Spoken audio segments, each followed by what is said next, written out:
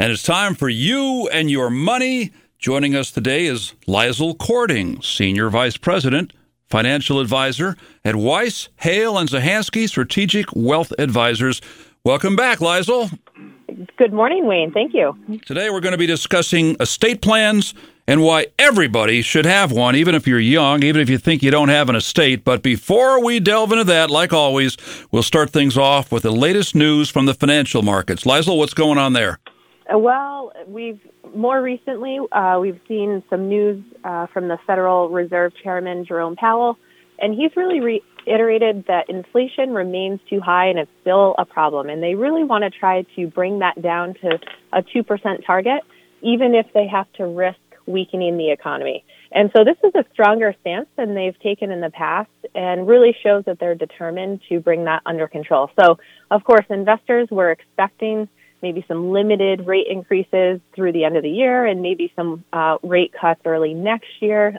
So this is a change from their earlier stances. So higher rates put pressure on valuation for equities. And for stocks that have recently outperformed or had high valuations on a historical basis, they'll get hit a bit harder. And so in addition to that, the tighter policy, so raising these interest rates, are designed to really slow economic activity, and that should help combat inflation. But underlying fundamentals really still remain quite strong, although we did see a hit on consumer confidence over the last month or so, and that's really because of the higher inflation. But we are seeing some business growth, and that still remains strong. So even though underlying fundamentals still look okay, there still are some risks out there, and we could see inflation persist on. So from a market standpoint, we've seen a lot of ups and downs in the markets this year, and we'll continue to see that. But the more recent drop in the markets was really a normal cycle of monetary policy, so the Fed raising rates, and then the investors' reaction rather than something worse. So year to date, S&P is down about 14%, but that's a level that we saw back in March of 2021, and the Dow's down about 10%, same thing there. The NASDAQ down roughly 21% year to date, and international markets down about 15%. This is a monthly program we do with the folks from Weiss, Hale, and Zahansky, You and Your Money. And each of the last 2 months, ripped out of the headlines of that day, was the R word. I'm not hearing the R word mentioned as much in the last month. I assume that's a good sign? Well, it is, Wayne. And I mean, in my earlier part of my economic report, Jerome Powell from the Fed, they did mention that inflation remains too high, and they're determined to bring that down to that target. And they said even to the point of risk weakening the economy, which means we could potentially go into recession. By definition, we technically are in a recession because we've had 2 quarters of slower growth. So. But we've not really felt that because people are still spending and doing things. So, is there an aspect of the investment market that is doing better than others right now? Well, let's see. There's commodities and REITs that have done okay. However, if that's part of your diversified portfolio, then you have a small portion likely of your portfolio that's doing okay.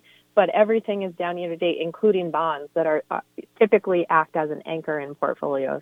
The D word, diversify that portfolio. And you use the word commodities.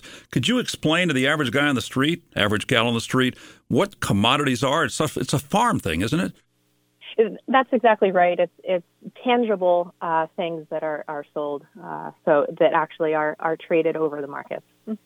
All right, let's delve into our topic of the day, which involves estate planning. When people hear that term, oftentimes they think it's something you do when you're older or have a lot of wealth, but you're saying that's not the case?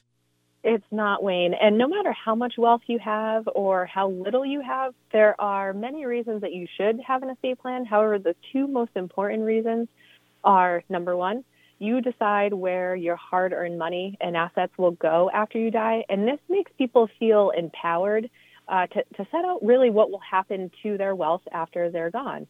And, whether that happens at the end of a long life or due to an unfortunate event, it's often the last gift that you'll be able to leave for your loved ones. So that's number 1. And number 2, and this is very important, is avoiding family disputes over the wealth that you leave behind.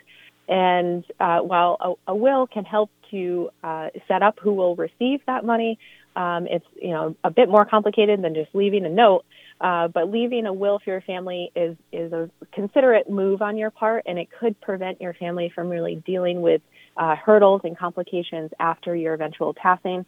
And so it's really important to think carefully about making a plan for yourself when you're no longer here. And really, it's no matter what your age or financial status, it's important to plan well for that, again, for peace of mind and the two reasons that I mentioned. Liza, I think before we move on, we should probably define what an estate is. Let's say you don't own a home, but maybe you own a car. Does a car constitute having an estate? It does, Wayne. Anything that you own is part of your estate. So for some people, like you said, this could mean a home, other real property that you have, land, cash, investment assets. For others, it could be as straightforward as even a $10 bill in their wallet or clothes on their back. So either way, what you leave behind is part of your estate. And describe to me what an estate plan looks like. I know someone who wrote a will, and maybe that's a question for later on this morning, define difference between a will and estate. But I know someone who wrote her will on the back of a napkin. Yes, probate ensued and there were some problems. But if you properly do an estate plan, what format does it take? Sure. So an estate plan can be more basic, and there's really three main estate planning documents that everyone should have. So you mentioned a will. There's also a healthcare proxy and living will, and a power of attorney. Those are typically the estate planning documents that you'll see. And I'll mention too, an estate is really, think of it like an umbrella, and then everything that's underneath it is those documents that are helping to make sure that your money goes to the right people. But regardless of the amount of assets, a will can help settle who will inherit. For example, that $10 bill, if you have a spouse or children, should they inherit it? Should it go to one of them, split between them? So all of these questions that people, when they're inheriting, they're not sure what your intention was. And that's why it's so important to have a will. I'm sure the lady or the person that you knew that had that note on the back of a napkin, that can, like you said, probably leave some problems and some questions because there's a lot that goes into it. It can be simple, but you want to make sure that you have everything crossed off or T's crossed and I's dotted. But when no valid will exists, like you said, it goes through probate. And if you don't have a will, guess who decides who will inherit your assets? The state. So if you live in Connecticut, Connecticut decides who will inherit those assets. And so it's really important if you care about your loved ones and you want to make sure that everyone gets what they're supposed to, it's important to have these three basic documents in place. Yeah, so let me connect the dots here. That you have some items of value, and that is your estate. If you do it properly, you can decide who gets your stuff. If you don't, the state decides. To me, that's a no-brainer. Exactly. And so you want to make sure it goes, I mean, like I said earlier, that's your last sort of legacy that you're leaving behind. So, it's important. You touched on some of this, but I want to just take a little deeper that what does go into an estate plan? What gets mentioned? Or is there some kind of a terminology that says, and all this kind of stuff? In other words, like an umbrella kind of thing. We talked about the $10 bill thing. Maybe all you have in the world is a $10 bill. All right, so there's your estate thing. But for most people who've got a house and a car and things like that, what do you put in an estate plan, and what do you not have to put in an estate plan? Mm-hmm. Sure. Well, so your will acts as sort of that.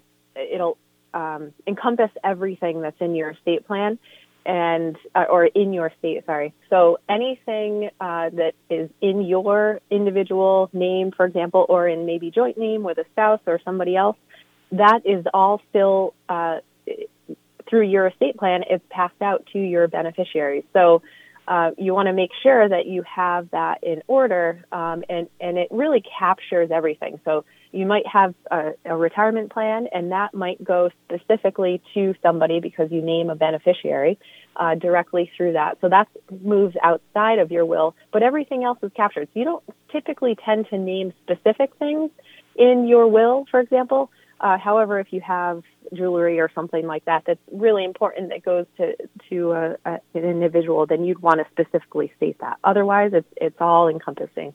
You've done a good job delineating will versus estate plan, but I'm trying to connect the dots here, too, is that if you have a proper estate plan, or even just an estate plan, does that essentially just go into the will?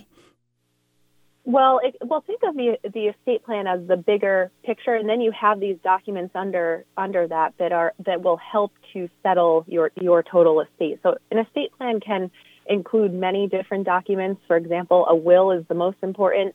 It may also include other things like an irrevocable trust or a revocable trust, for example. And maybe there's some, if you're getting married, a pre- and post-nuptial agreement, those types of things. Life insurance, disability, and long-term care insurance could also be included in that overall estate plan.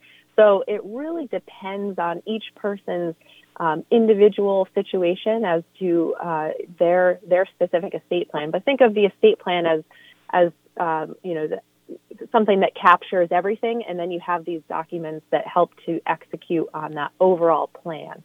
So is having a will enough, or does it go beyond that? Well, and I mentioned if, there may be some more complicated situations where the will may not be enough to state that you may need a trust that will help to set out a certain or create a certain entity that helps to pass money out to beneficiaries after you're gone, and maybe it stays in that trust for a longer period of time. So there's different documents that be required depending on how complicated your situation is. So a will is the most important. However, there may be some other documents. All right. So if you don't already have an estate plan, how do you begin making one? Well, so it's really sitting down and thinking about who would you like to have inherit your money. And then also, who would you like to settle your estate as well? So, it may be that you have some different people that are settling different parts of your estate. That's okay. But you want to think of those things. And then most people, they might choose to do it by themselves to save money. But also they may not be aware of some important details that might end up costing much more than any savings that they might have had by doing it themselves. So really speaking to a qualified legal or financial professional with experience in estate planning, and a qualified financial professional will be able to refer you to a good estate planning attorney. And then also you may be working with a qualified tax professional as well. So the three most important, again, financial professional, legal professional, and then also maybe a tax professional, depending on how complicated it is. But they can work together to help create your overall estate plan and determine what are the necessary legal documents that you might need. Liza, will you be the aforementioned qualified financial professional? Absolutely.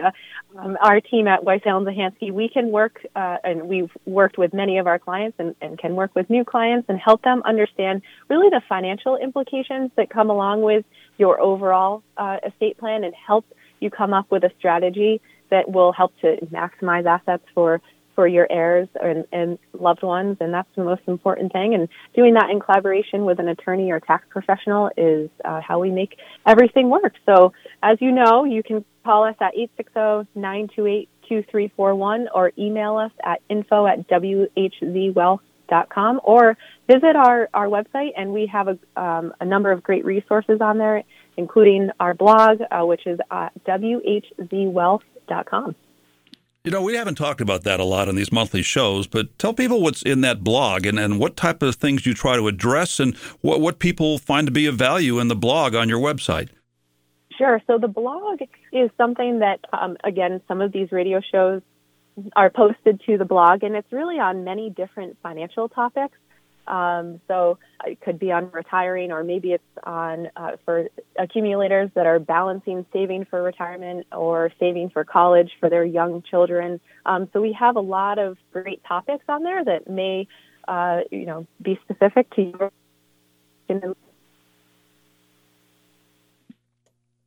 Now, somewhat tongue-in-cheek, I asked this question, but do you have occasions where people try to do an estate plan on their own and things don't go so well, and they got to come to you to kind of clean it up a little bit?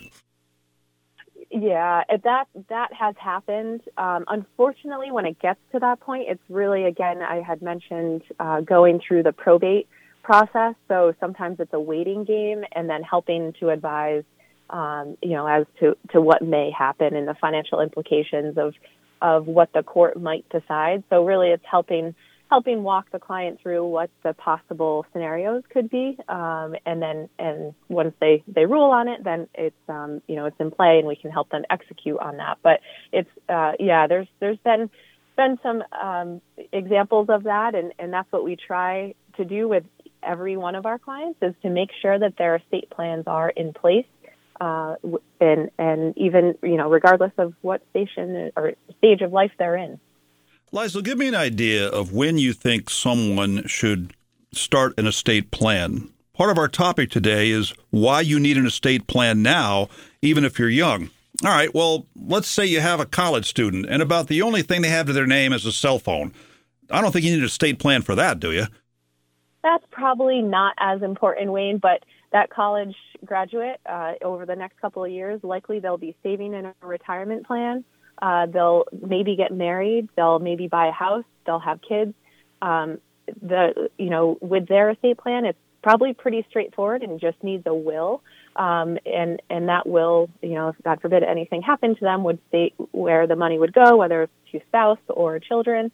But also it's important, especially for younger adults, to have, if they have children, because that will state in the will who their children should be with. God forbid something happens to both of them. Not exactly the topic you want to be talking about, but it is important. No, but if something does happen after the fact, you'd wish that you'd done your due diligence in advance. And I would also think that you're not just sending a message out here to perhaps a younger person, maybe someone in their 20s, even maybe their upper teens. We talked about college students as well, to get this started. But maybe the message is also broader in the sense of the parents. Have the parents at least open the discussion with the younger people about this, and maybe be involved with them in the estate plan, because I think they can certainly help in that. What kind of relationships do you have with your clients when it comes to families coming in, parents with their children? Mm-hmm. Yeah, no, that's a great point, Wayne, and it all depends on the situation. We do work with a lot of clients' children to help, not specifically on what exactly their estate plan is. Usually it's more planning driven, and it does include a mention of making sure that's in order. But it is, bringing families in and making them aware, especially in a complicated, situation where you have a lot of assets. It is very, very important. And we've worked with some higher net worth families, especially where there's some complicated, moving parts. And it's important to have the family on board, and then it makes it easier when something does happen, and we know exactly where assets are supposed to go and how things will operate. And lastly, I'm guessing you don't just do one estate plan for the rest of the life. How often do you recommend people update or at least examine that estate plan? Great question. So over your lifetime, like I said, I was mentioning the young person or the college graduate that maybe gets married and buys a house and all of that. So anytime there's a major life event, it's always important to do that. So, for example, if you get married, you'd want to establish new wills at that point. If maybe it's a second marriage, make sure you're updating all of your beneficiaries, updating your will.